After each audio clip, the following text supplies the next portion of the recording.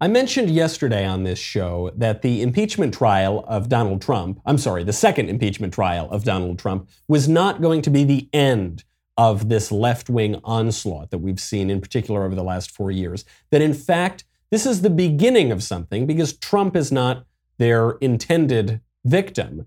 What the left is aiming at is all of us, anyone who would conserve anything about American history. Well, this new trial is already beginning. A lot of prominent people on the left are calling explicitly for a trial of sorts to reframe our entire national self-understanding. For instance, Representative Sarah Jacobs, who's calling for a truth commission to reframe American history. So I think part of what we're seeing now is because we haven't really done the reckoning with the racial injustice and white supremacy of our past that we need to do. And so, a truth commission, a lot of people will think of South Africa. We've used them in countries around the world. And basically what it is it's communities all the way up to the national level having conversations about both the gory and the glory of our history and what happened, both throughout the history of our country and leading up to and on January 6th, so that we can come to a common narrative moving forward of what we want our country to be. And so I think that there are a lot of us who know that this impeachment trial was just the start of holding Donald Trump accountable, but that we need to make sure that we're doing accountability of anyone who incited, encouraged, or committed acts of violence, and then really looking forward at kinds of things like truth commissions, like democracy, like institution building that we know are going to be the real fixes to what we've seen in this country. To what we've seen in this country, everything that we've seen in this country up till now, which the left is absolutely rejecting. They want a new sort of country, not just aimed at Trump, but aimed at any of us who would conserve that sort of thing. A reframing of the narrative. And if you don't get on board with that reframing, well, by golly, you're going to get blacklisted. I'm Michael Knowles. This is The Michael Knowles Show.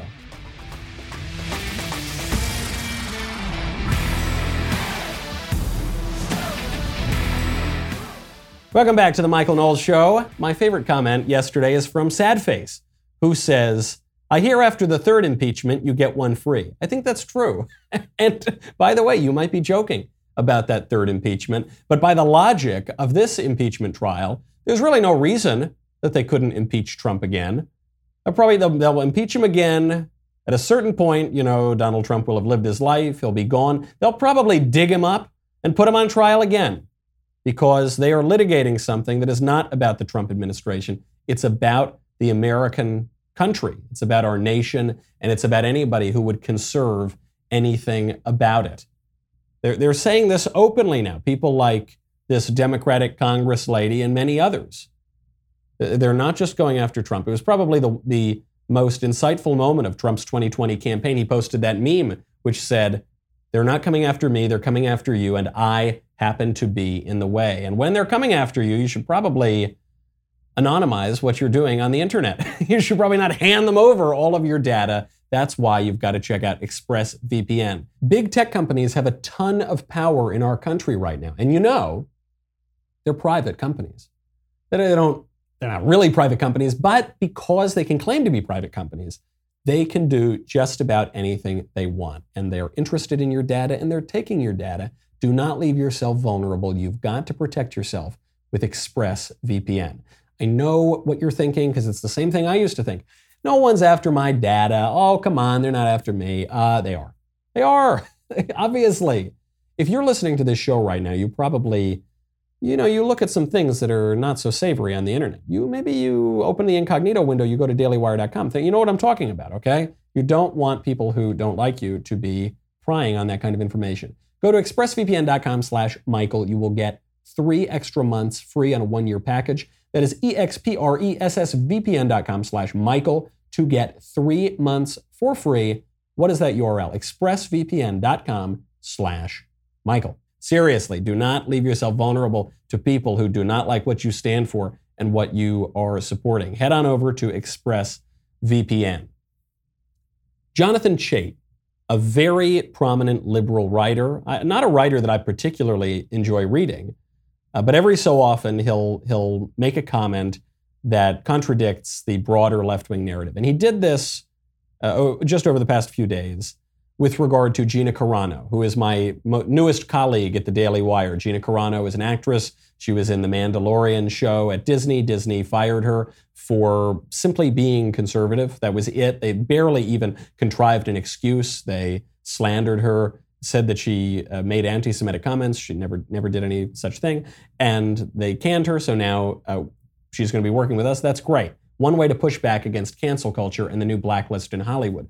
John Chait is admitting there is a blacklist in Hollywood against conservatives who contradict the liberal narrative. Now, we've known this for a very long time. Anyone who's spent any even fleeting time in Hollywood knows this is true. In many ways, the Daily Wire was formed out of a super duper secret conservative Hollywood group called Friends of Abe. So secret it has a Wikipedia page. Friends of Abe was a group that was really, back when it was running, it's sort of defunct now, but was a terrific organization where conservatives who were actors, directors, writers, producers, people behind the scenes, gaffers, all sorts of people in Hollywood who were not liberals, met up to have some political fellowship. And the name came from an allusion to being the Friends of Abraham Lincoln, because back decades and decades ago, if you were a homosexual and you wanted to hang out with like-minded people, you would use the euphemism friend of Dorothy. You'd say, instead of saying, I'm openly gay, you'd say, oh, he's a friend of Dorothy. And so if you're a conservative in Hollywood, you'd say, no, I'm a friend of Abe. Because today in Hollywood, of course, you're far more likely to face professional repercussions for being a conservative than for being gay. Right? You'd be celebrated now if you can claim some kind of intersectional identity, because intersectionality has now taken over so much of our national conversation. It's even affecting the U.S. military, which we'll get to a little bit later. But if you're conservative, you will lose jobs. There's no question about this. And Jonathan Chait is saying there is a Hollywood blacklist. This is the new McCarthyism. This is very bad. Now, I'm pleased that Jonathan Chait is acknowledging something that is really happening. And as I've mentioned before with regard to terms like cancel culture, it's obviously true. There is a phenomenon going on right now where you will get your reputation destroyed, your livelihood destroyed, your career taken from you if you contradict the politically correct left-wing narrative. However, in another sense, this is false. In another sense, this is not the new McCarthyism, because politics has form and substance. What I mean by that is, the new Hollywood blacklist, which absolutely exists against conservatives, is like McCarthyism, or the Red Scare, as people called it, which I think is the silliest term for it, because the Red Scare sort of implies that there weren't really communists running around in the country in high positions, and actually there were. Which gets to my further defense of, for instance, the House Committee on Un-American Activities and some of what Senator McCarthy did.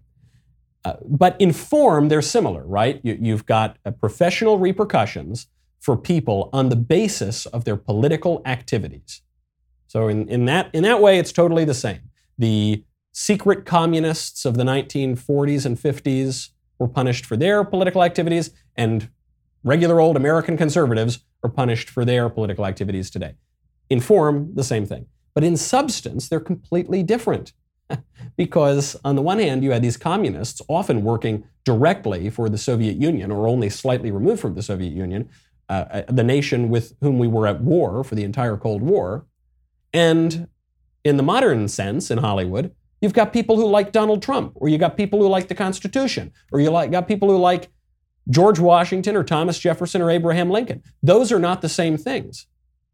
And to punish people for engaging in activities that would promote the Soviet Union and American communism is not the same thing as promoting George Washington and Abraham Lincoln. And conservatives have fallen into this trap for so long, for decades now, where we have only a formal politics. We only talk about procedure. We only talk about the shape of politics. We don't talk about the substance.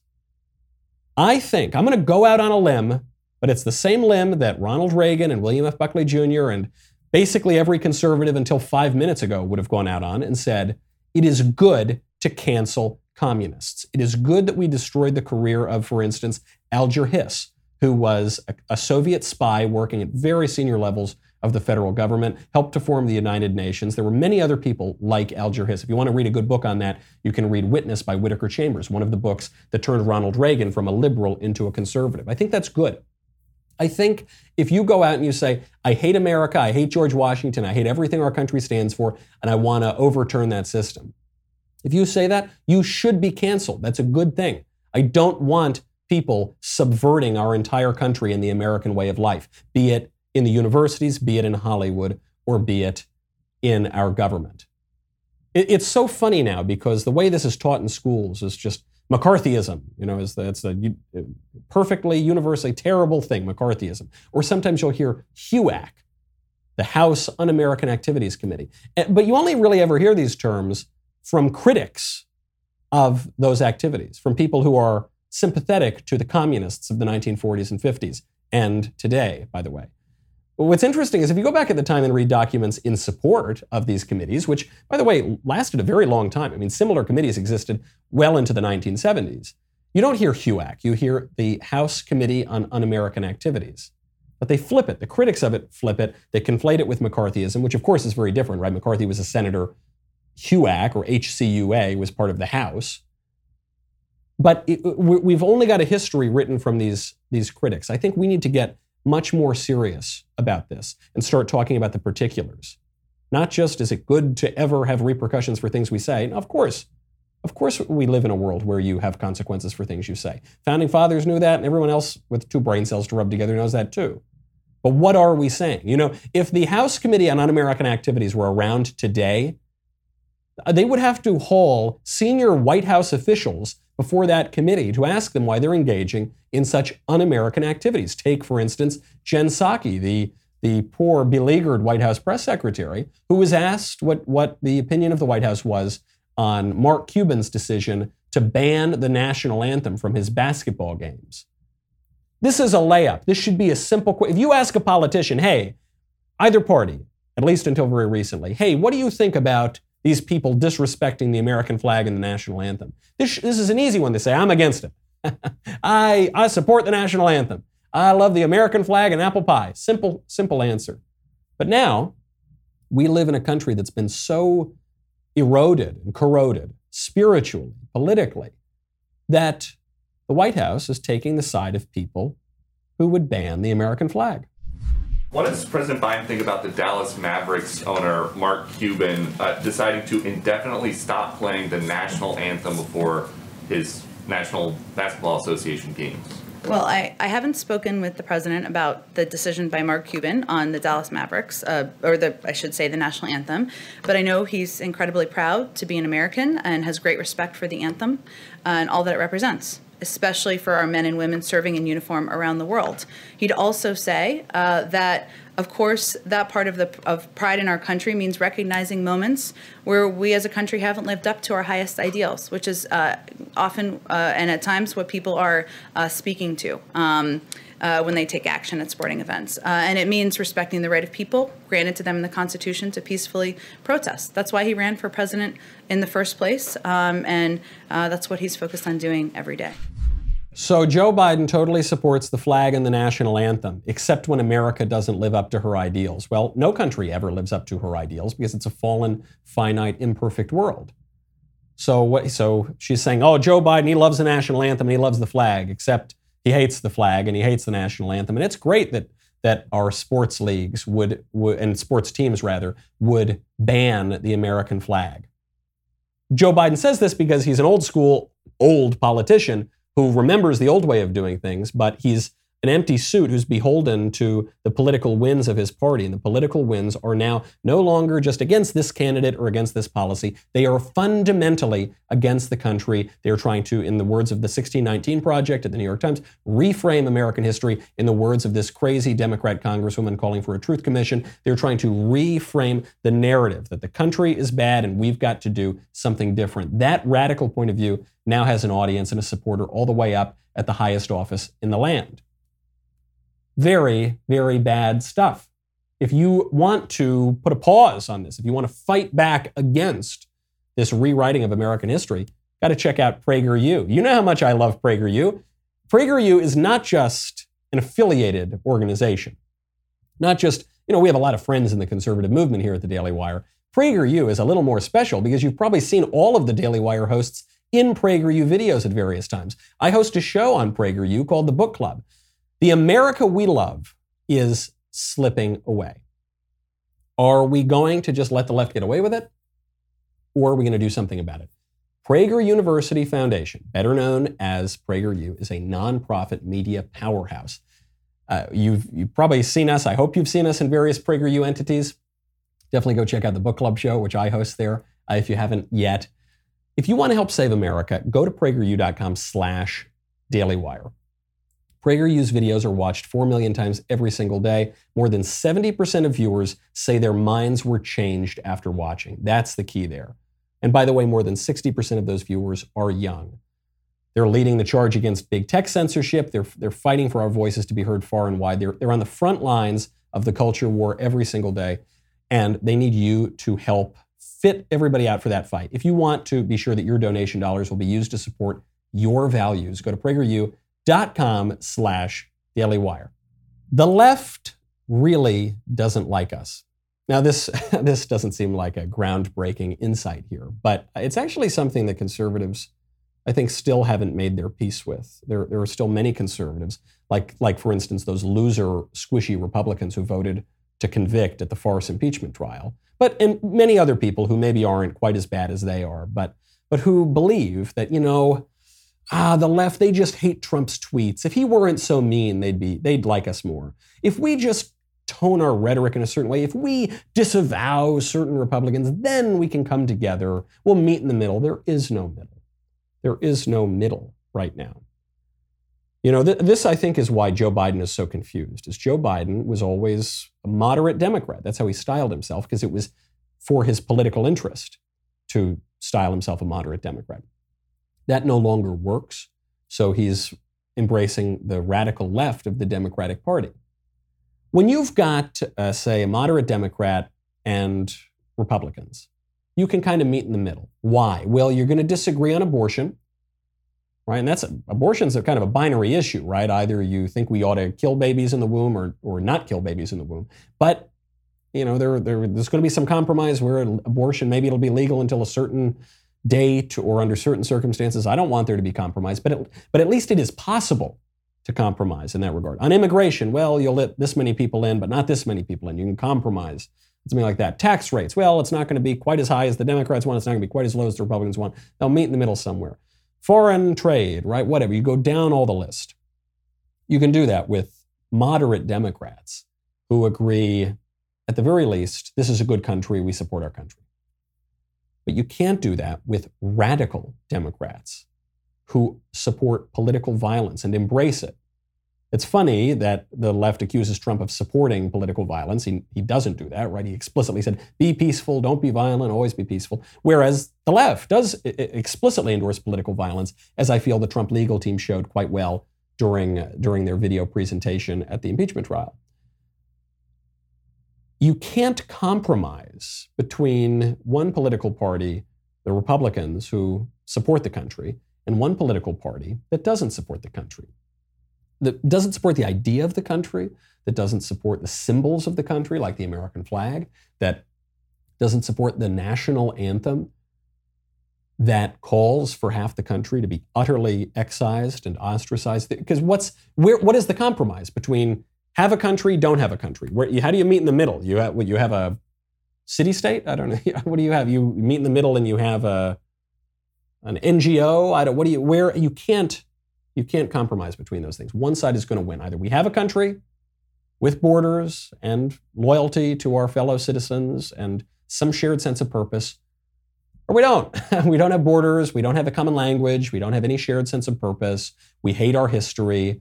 And if you hate your history, guess what? You're going to hate your future too. It's not just about Trump. The left feels this way about all of us. Cenk Uygur, who's a very prominent left-wing commentator, he runs the Young Turks. He just showed this today. He tweeted out something that I thought was incredibly stupid and revealing. True of much of Cenk's commentary. He said, quote, "There are many things Trump got right about right-wing voters. They don't care about policy. They're driven mainly by fear and hatred of others. They're greedy, incredibly selfish, and driven mad by envy. And lastly, they prefer violence to democracy if democracy means equality." Obviously, this is not true. The charges are not true. Republicans care about a lot of policies. We want to make abortion illegal. We want to have stable families. We want to be able to keep more of our property. We want to close up our borders and have a functioning nation. We want to keep national sovereignty away from transnational institutions. Well, there are a lot of things. I mean, we could go down the list, right? So those are policies. On that, he's just flat out wrong there. What's he say? He says that we're selfish. We're selfish in that we're human. All humans are selfish to a degree. But in fact, conservatives propose a politics ordered toward higher goods, right? Generally speaking, maybe the libertarians a little bit less so, but the conservatives generally support a politics ordered toward a higher good, a transcendent moral order that maybe limits some of my appetites and desires, but ultimately it's for a higher good. Conservatives are not particularly envious, right? On the contrary. What did Winston Churchill call socialism? He said it was the gospel of envy. Conservatives say we ought to be able to keep the things that are ours. The left is saying we want what is yours. Give me what is yours. I deserve that which you already have. Are conservatives violent? Well, they can be violent, I suppose, but we're much less violent than the left. Compare the 3-hour madness of the Capitol riot compared to the 6-month-long BLM and Antifa riots. Even longer than that. And moreover, on this equality question, conservatives embrace a far deeper and more substantive vision of equality than liberals.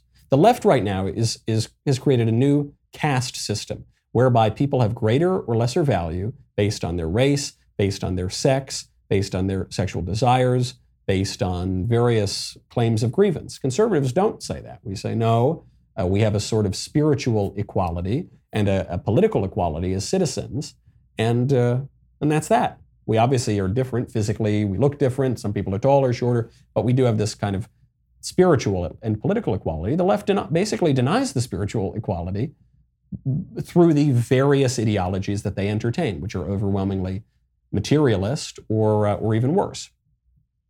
But more than this tweet being wrong, it's extremely stupid.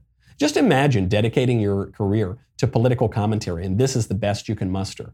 The right wing is bad. Trump got right. They're bad, they're evil, they're terrible. I really would hope for better from our left-wing commentators. It's why I began the show talking about Jonathan Chait, who I don't really like, but occasionally says something that's at least interesting, at least unexpected. I don't think that the left is uniformly driven by fear and hatred, and they don't care about policy, and they're greedy and all that. Sure, I mean, that stuff exists, but I think that the left is motivated by ideas. I think, generally speaking, maybe not Cenk. I don't know how, he doesn't have too much going on in between the ears. But I think there are many leftist intellectuals who shape the ideas that drive the left. And I think those ideas are bad. And I think their motivations are suspect. And I think their moral vision is perverse. But I do want to take those ideas seriously, try to work through them. In fact, in many ways, my book that I just have coming out, Speechless, Controlling Words, Controlling Minds, available now for pre-order, the whole point of the book is to take the left's ideas seriously and say, this is actually kind of interesting and maybe we can learn from this, and this is completely wrong, but here's what it led to. And, take that seriously. Cenk doesn't want to take any of this seriously. The left broadly right now, I think, doesn't want to take any of us seriously. They just want to write off half the country and re-educate us and have truth commissions and bar us from running for office like they tried to do with the impeachment farce. It's not just Cenk Uygur. It's not just some dumb, sort of shallow thinking left-wing commentator whose every other word is some sort of profanity because his vocabulary isn't particularly large. It's also the elected Democrats, like, for instance, Ilhan Omar. The decisions, sadly, that the Republican Party has made was a calculation based on power and violence being more valuable to them than protecting this democracy.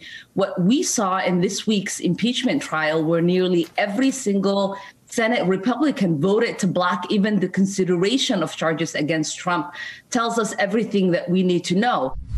Tells us everything we need to know. They prefer violence and power to democracy.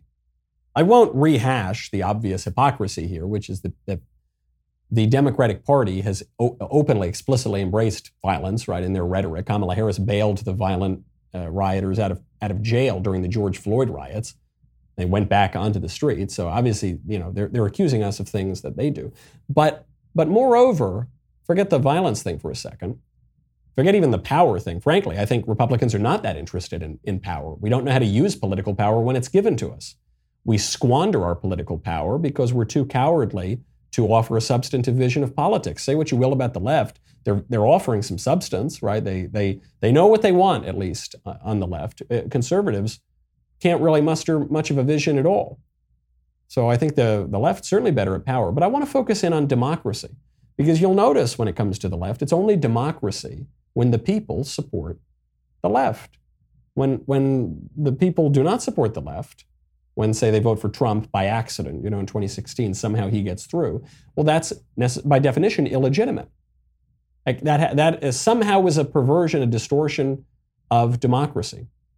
The left constantly outsourcing so many of our political rights to these technocrats, these unaccountable bureaucrats who run our lives for us. Republicans are putting forward a pretty interesting pro-democracy bill that something tells me Ilhan Omar and many Democrats will oppose.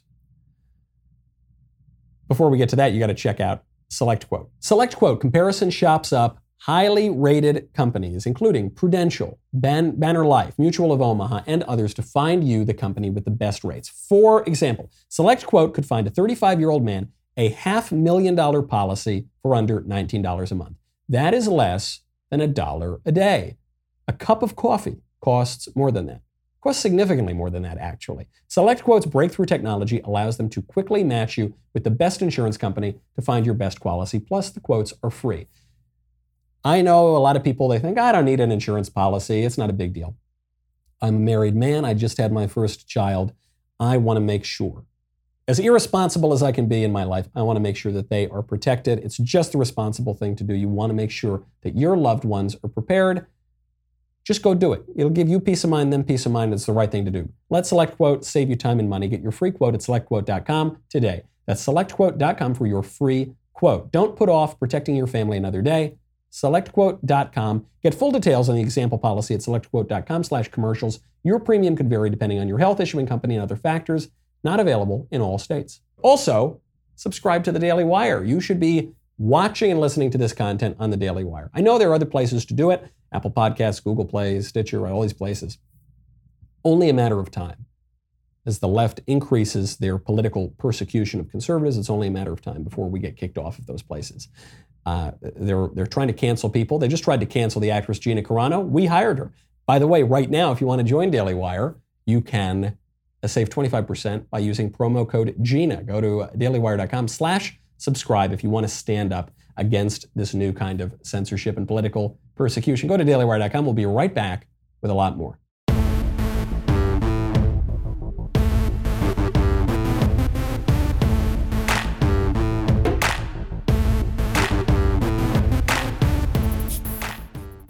Ilhan Omar claims that the Republicans and conservatives are trying to subvert democracy.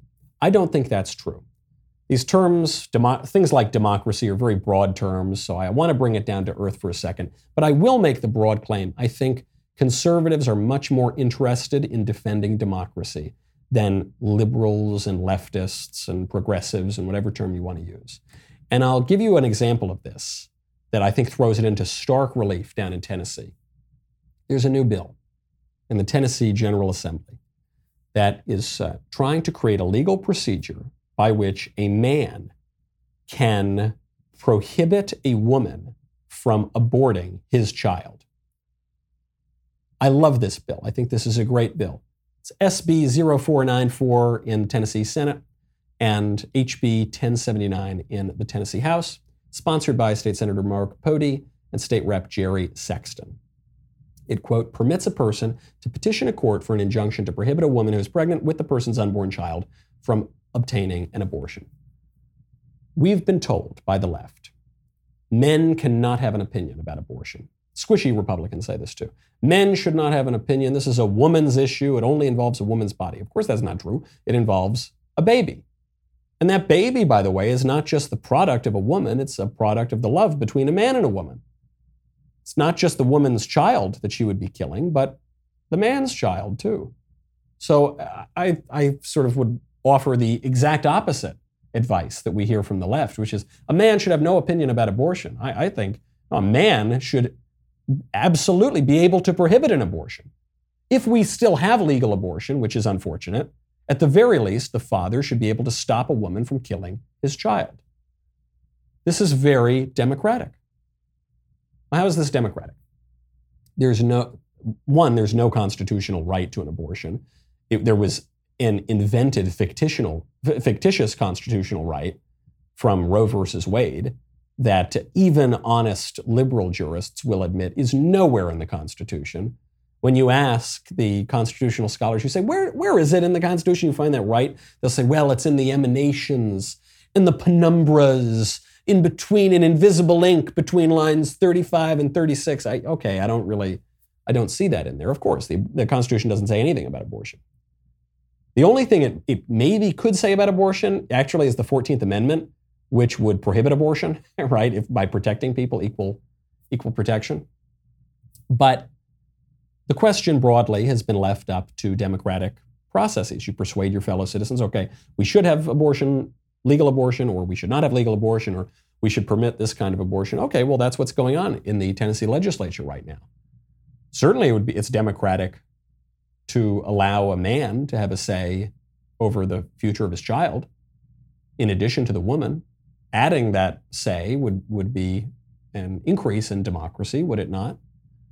Or you have the alternative, which is some robed lawyer on a court invents a right and takes away your political freedom to make a law.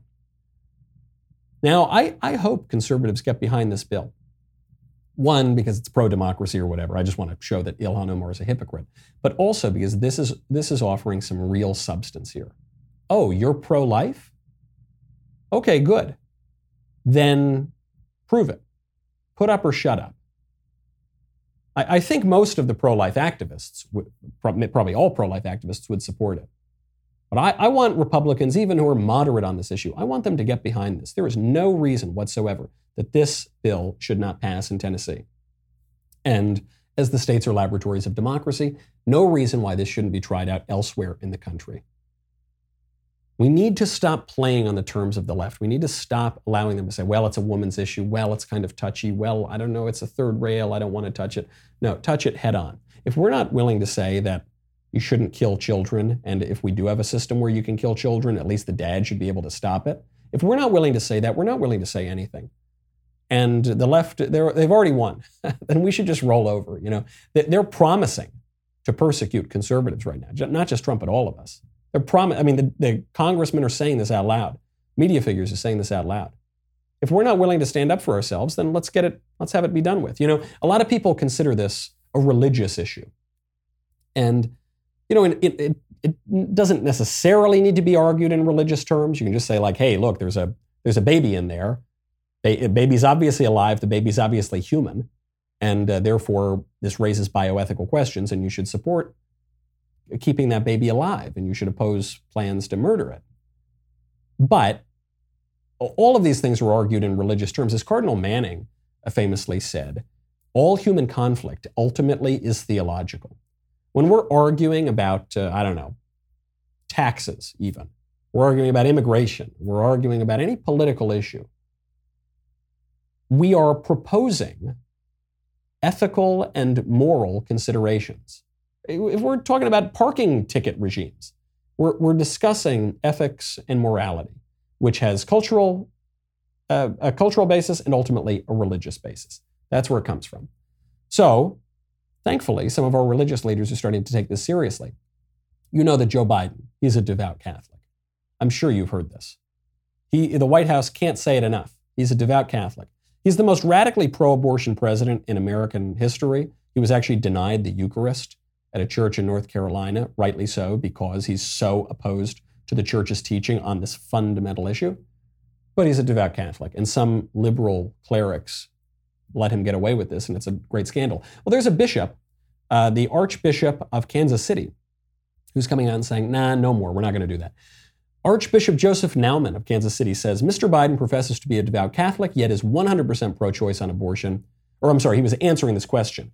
How do you think the bishop should respond? He says, quote, I can tell you, this bishop is going to respond this way. The president should stop defining himself as a devout Catholic and acknowledge that his view on abortion is contrary to Catholic moral teaching. It would be a more honest approach for him to say he disagreed with his church on this important issue and that he was acting contrary to church teaching. When he says he's a devout Catholic, we bishops have a responsibility to correct him. Although people have given this president power and authority, he cannot define what it is to be a Catholic and what Catholic moral teaching is. What he is now doing is usurping the role of the bishops and confusing people. Absolutely right. More bishops should speak out in this way. It would be an act of mercy to Biden, who is imperiling his soul by carrying on the way that he has. That's some clear moral teaching. And politics has a fundamentally moral aspect to it. The left does not have this clarity. I thought the Cenk Uygur tweet was going to be the dumbest thing I saw on the internet for the past several days. No. Sean Penn, you know that brilliant actor, Sean Penn. He actually is an excellent actor, but he's not a brilliant person. He had the dumbest thing I've seen on the internet in a long time. I've read the New York Times recently. I've read the Washington Post recently. Sean Penn takes the cake. He said, quote, evangelical leaders should themselves be impeached by the Vatican. Wait for it. If they themselves don't follow Nikki Haley's lead and clearly state they should not have followed Satan into the bowels of hell, but perhaps they're too busy at sex parties. There are many things wrong with this tweet. First of all, evangelical leaders probably will not be impeached by the Vatican because they are not Catholic. They don't recognize the authority of the Pope or the Vatican. Sean Penn doesn't understand that there is something called Protestantism and Catholicism. They're different. He then talks about how great Nikki Haley is. He then misspells Satan's name to Satin, which makes, I suppose Satan is this slippery sort of figure. So the images are similar, but Satan much comfier than the father of lies. And then he gets in this jibe at sex parties. The reason I mention it is not really to probe Sean Penn's deep religious and political thoughts or the lack thereof, but to show, as Ronald Reagan once said, it's not what people don't know that gets them into trouble. It's what they know for certain that just ain't so. Sean Penn doesn't know anything. People, especially during the Bush administration, they tried to make Sean Penn out to be this intellectual leader of the left because he's a good actor, so he kind of looks really intelligent. He's got this kind of squishy, smoldering face, and it seems like he's deep in thought. I think all that is going on in his head is the whistling going from ear to ear. I don't think there's a whole lot going on in there. But he looks that way. And I think this is true of the left. When the left is talking about any topic, American history, the nature of the regime, American government and civics, the cultural and moral considerations, they just not only don't know what they're talking about, but they know so many things that aren't so. And they're offering this kind of narrative. You'll notice they always use this term narrative. That crazy Congress lady that we discussed at the beginning of the show, who's calling for a truth commission, does this. The 1619 Project does this. They say we need to reframe the narrative. And in part, the reason that they do this is because the way we tell stories affects how politics will play out, but also because the left seems to have embraced a radical skepticism about objective truth. When they talk about intersectionality or lived experiences, that's another term they use. What they're suggesting is, or my truth, or your truth, or this is how I feel. What they're saying is that we can't rely on objective reality. There isn't any such thing as objective reality or objective truth. It's all just a social construct. There's no men or women. It's all socially constructed. And so the narrative is everything. A lot of this comes from what some kind of radical academics during the mid to late 20th century, Derrida in particular, and some of Derrida's followers will claim that this is not really what he meant, but he said there's nothing outside the text. It's a very famous line in this kind of radical academic movement. There's nothing outside of the text. And what this has been at least interpreted to mean for many years is it's just, it's all words, to use Hamlet's line when he was feigning madness. It's all just kind of stories, and there's no fundamental reality that it's connected to. So if we change the words, we can change the culture. This is the fundamental premise of political correctness. If we just redefine reality, then reality actually will change. That is what we're up against here. And it's why we kind of argue things a little bit differently. So what conservatives do is they say, no, these American figures did this, they said this, they meant this. It's not just all being made up in our minds every day. We can't just redefine history however we want. We're referring to some reality. The left, broadly speaking, isn't really playing that game. They're playing a different game, a game of narrative construction, which is why they try to blot out history, tear down statues, rewrite historical and literary documents that have been so influential to our tradition. And the result is pretty unpleasant, unfortunate for a lot of people. You know, there's one very tangible, practical way that left-wing policies are disrupting people right now, that left-wing fantasies are hurting people's real lives. It's going on in Texas. If you're watching this show on video, you'll see that I'm not in my usual studio. I'm actually at home. We've had snow days at the Daily Wire because there's a big storm in Tennessee and the roads are icy and they don't want people to come in. Okay, that's fine. This is really affecting Texas, all this crazy weather. Texas is getting hit with a horrible winter storm. And compounding that problem, there are rolling blackouts all throughout the state. But the cause of the blackouts is not just the weather, it's also bad left-wing policies.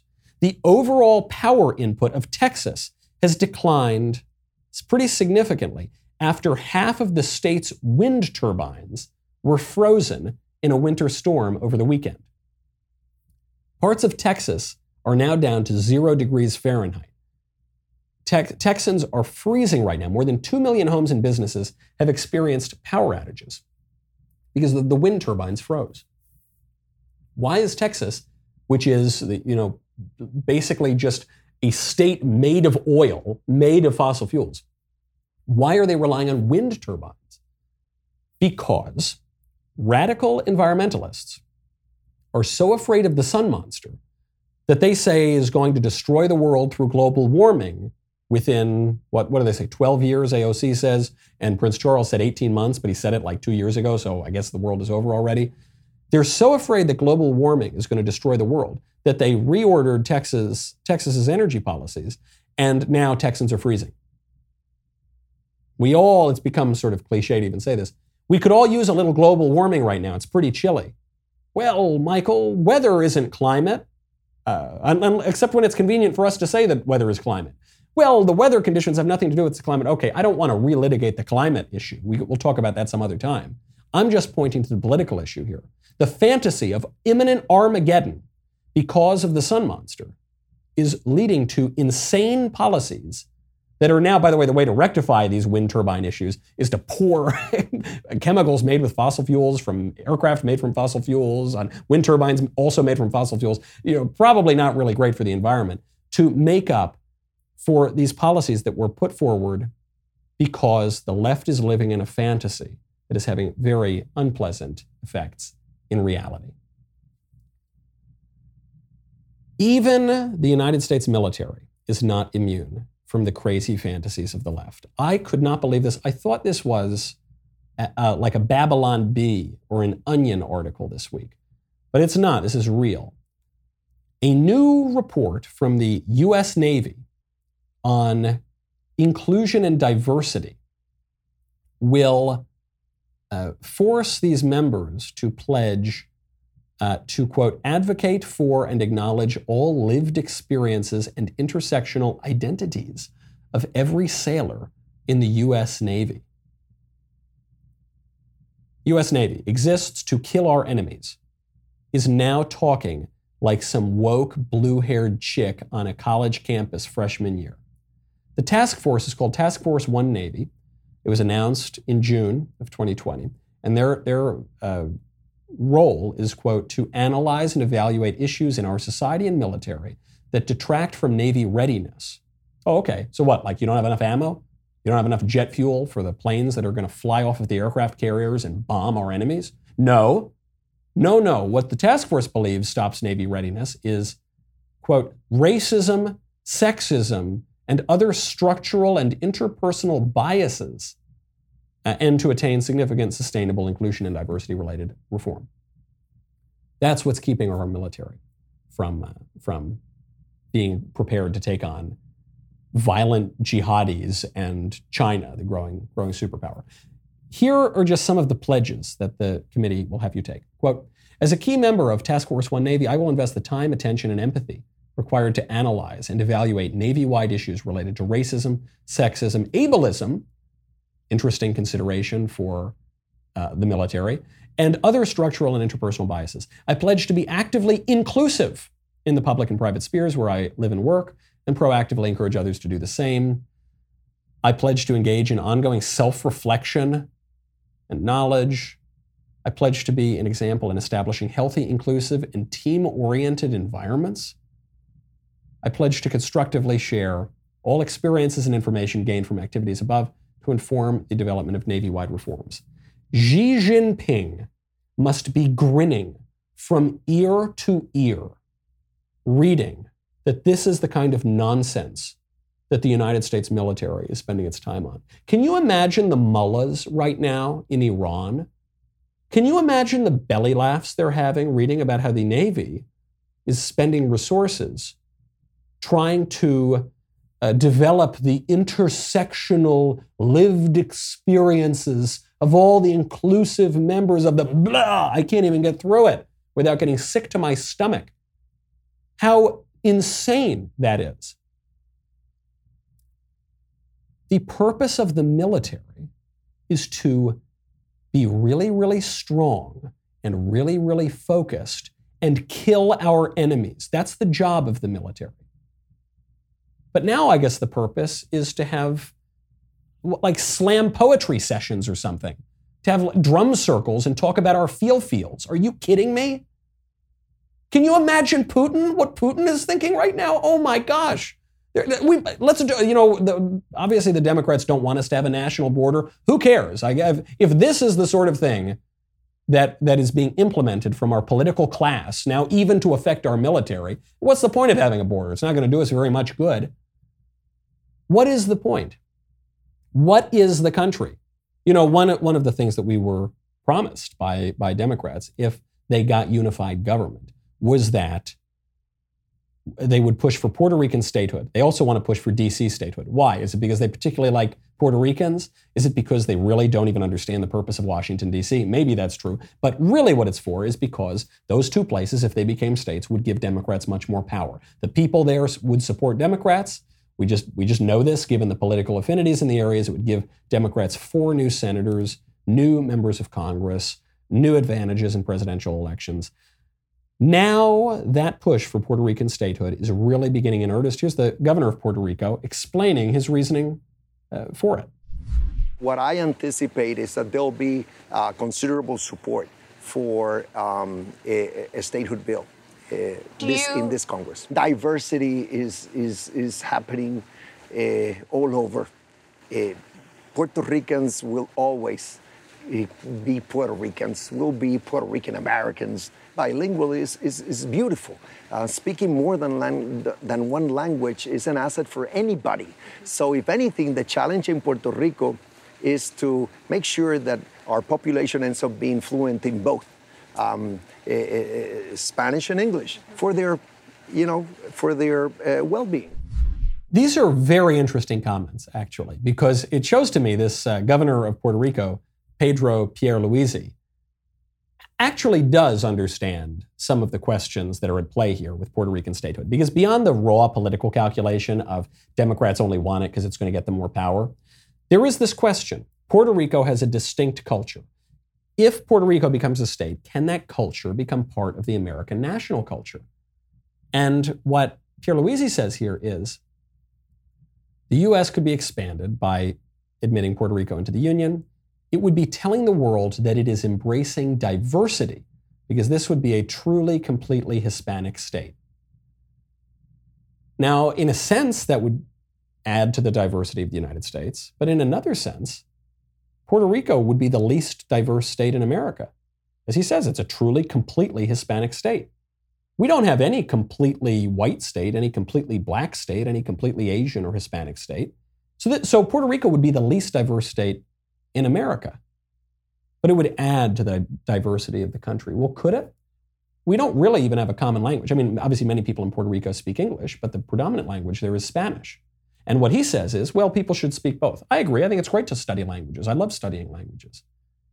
But that cannot be the case. If Puerto Rico were to be admitted, even if I were to somehow support this, they would have to speak English. They would have to predominantly speak English. They should stop encouraging Puerto Ricans to speak Spanish if they want to be part of America. Because in America, we speak English. We have very little that unites us. At the very least, we need to speak the same language. But the left doesn't want us to speak the same language. The left wants us to speak very, very different languages because the left wants to reframe the country. All that was old, all that makes up the country right now, the real stuff of the country, the language, the customs, the beliefs, the principles, the legal system, the people, all that they don't like that. They want to change that.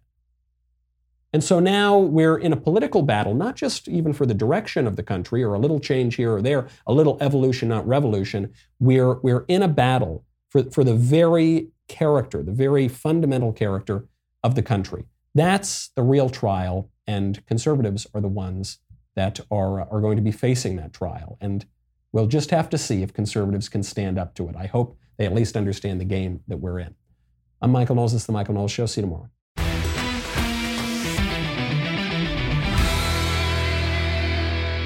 If you enjoyed this episode, don't forget to subscribe. And if you want to help spread the word, please give us a 5-star review and tell your friends to subscribe.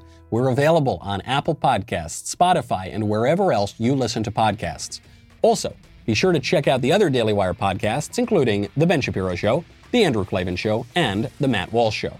The Michael Knowles Show is produced by Ben Davies. Executive producer, Jeremy Boring. Our technical director is Austin Stevens. Supervising producers, Mathis Glover and Robert Sterling. Production manager, Pavel Vidovsky. Editor and associate producer, Danny D'Amico. Audio mixer, Mike Coromina. Hair and makeup by Nika Geneva.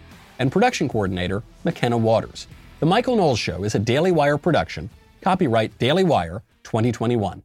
Today on The Ben Shapiro Show, as President Biden's plans become more and more radical, the media are focused laser-like on two important topics, President Trump and also that President Biden loves playing Mario Kart. That's today on The Ben Shapiro Show. Give it a listen.